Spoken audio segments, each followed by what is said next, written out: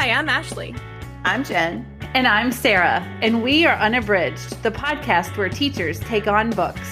Join us each week for bookish episodes and check out our website, unabridgedpod.com, where you can find lots of new bookish content every week.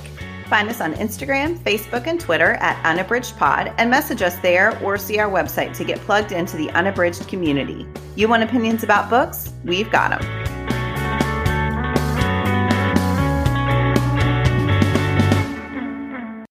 Hi everyone, this is Jen here with a teaching tidbit about choosing books for your classroom. Before I get started, I just want to remind you that Unabridged does have a Teachers Pay Teachers store.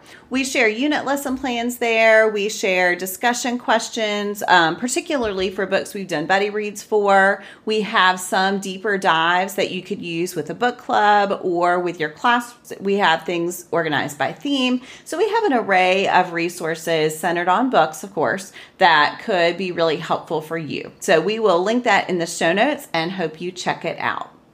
All right, I'm going to start today with my bookish check-in. I am currently reading Holly Jackson's As Good as Dead, which is book 3 in her series that began with A Good Girl's Guide to Murder. So this is a trilogy. As far as I know, this is the last book.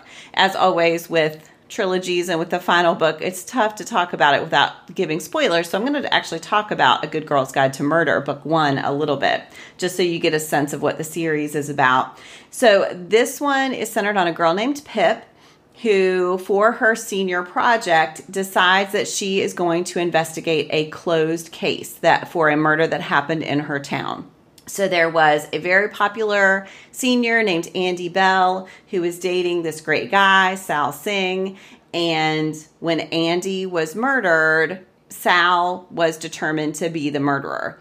But Pip has always thought that that was not right, that Sal was innocent. She had a lot of questions based on the conclusions that people drew, which just did not seem consistent with the Sal she knew and really, really liked. So she decides to start investigating. She also starts a podcast called A Good Girl's Guide to Murder, where she shares some of the interviews and her investigatory process. So that is the focus of book 1. If you're a fan of the podcast Serial, you'll definitely see some of the connections there. In book 2, it strays a little bit, and there's this totally separate case that Pip investigates. And now I'm in book 3, and it is looping back to a lot of the people and some of the elements of the case from book 1.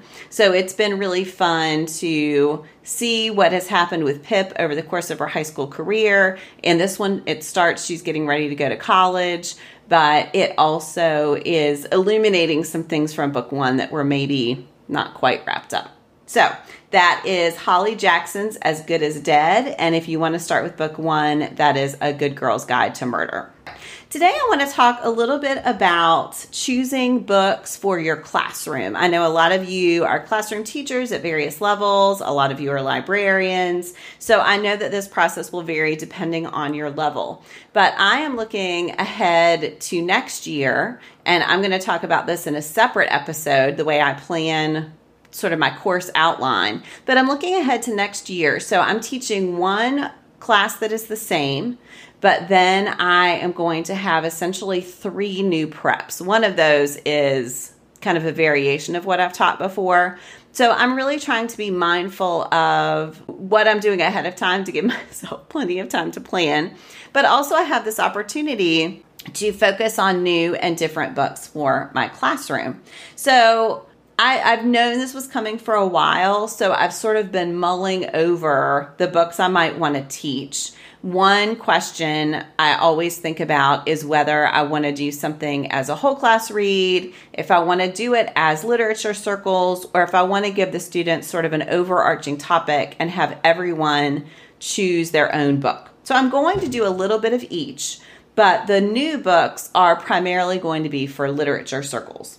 I wanted to start with some themes, some big themes, and some questions. And I will just say, if you are an English teacher, particularly a high school English teacher, and you have not found Dana Huff yet, I'll link her website in the show notes. She is always a great resource for just thinking about how you're planning out your class and the types of resources you might want to use. And she has some great posts on teaching English, particularly at 11th and 12th grade, thematically instead of chronologically. So that is something I've wrestled with for a long time. I was in a situation this past year where I was expected to teach chronologically, but at our school in particular, a thematic organization is going to work better. So I'm moving toward themed lit circles about topics that plug in with the things that my colleagues are teaching. I've talked before about the fact that there's a lot of collaboration at my school, that we do a lot of things with at least two of us, but some things that all four of us pitch in on the topic together. So for example, the math and science teacher, one of the science teachers this year, did this unit about space exploration and finding new planets, which gave me the idea of doing something with journeys and exploration. The other science teacher is also chiming in with this Plant the Moon unit. So at both grade levels that we teach, juniors and seniors, we have these connections that we can bring together for our whole school.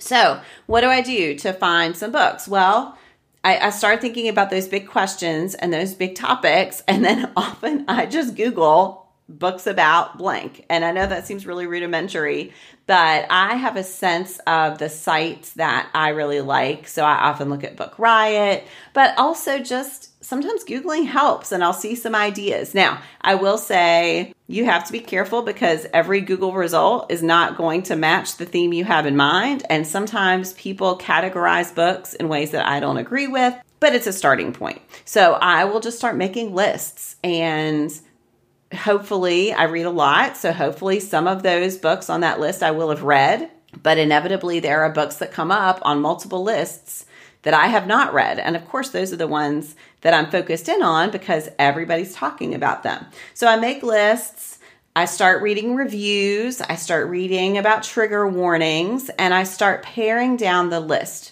I really want to be mindful of diversity in all realms. So I mean diverse authors, diverse protagonists if it's fiction. I want books that represent a multitude of life experiences. I want different styles because I have very different readers. So I have some students who are constantly seeking a challenge and they want to read these more challenging books. And then I have other students who don't love to read. And so for them, I want something, if I can get it, that's a little more fast paced, that will allow them to consider the theme at the center while actually reading the book. If I can, sometimes the genre is my focal point, but if the genre isn't my focal point, I try to get diverse genres and just really have a lot of options for students so that everyone can find a book that meets them as readers. Then I start borrowing and ordering perusal copies. So I try to get as many of these from the library as I can. And this is the most time-consuming part, of course, but I want to read the books that I'm putting out there for my students. Now, some of these are books that I've read, but maybe it was a while back. So really just perusing them is enough to bring back the details of the book. For those, often I will, Google deeper summaries, deeper reviews, and then supplement that with my looking over them. And for others, I've never read it, and so I have to read it for the first time. And making time for that, and when you're in the midst of the school year, is really challenging. But I know that we have all been there. So I have to be realistic with my time. And while I want to offer all of the choices, of course I can't. And so I have to narrow that list as much as possible. Then I think the next step is thinking about your school's adoption policy. Do you need to get other readers? Do you need to put out a call for people who've already read the book? Do you need to have parent readers or student readers, and getting those people on board to read the book and review it and indicate whether it can be part of your curriculum or not? So yeah, all of this takes a long time. So it can be really hard in crunch time in the spring to get all of this done for next year, which is why a lot of times building these types of units takes a lot longer. If your school has a lot of books, so my current school, I am the only English teacher, and so I have my own books to depend on. But at my last school, we had a book room in our department that had a lot of books already, and that was really helpful. And usually what that meant is there was someone else in the department who had read the book, even if I hadn't.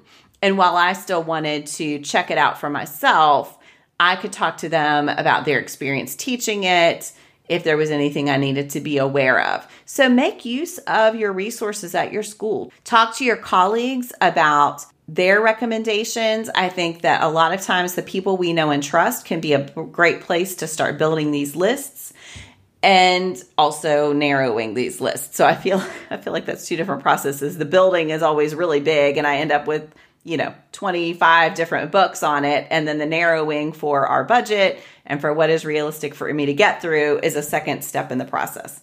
So yeah, it's a lot of fun. I really love this kind of work, but it is something that you have to leave time for and to be really thoughtful about.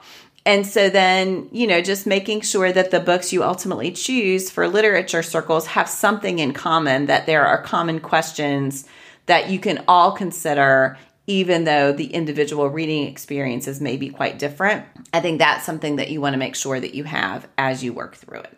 All right, that's a quick overview. I will say the process does take a lot longer. If anyone wants to message back and forth a little bit, I would be happy to share more details about the themes I'm working on. But that's the basic process. So I will be back in just a few episodes and I will talk a little bit more about how I map out the year once I sort of have these literature circles in place. Thanks so much for listening. Do you have comments or opinions about what you heard today? We'd love to hear them. You can find us on Instagram, Facebook, and Twitter at UnabridgedPod or on the web at unabridgedpod.com for ways to support us. To get more involved, you can sign up for our newsletter, join a buddy read, or become an ambassador. Thanks for listening to Unabridged.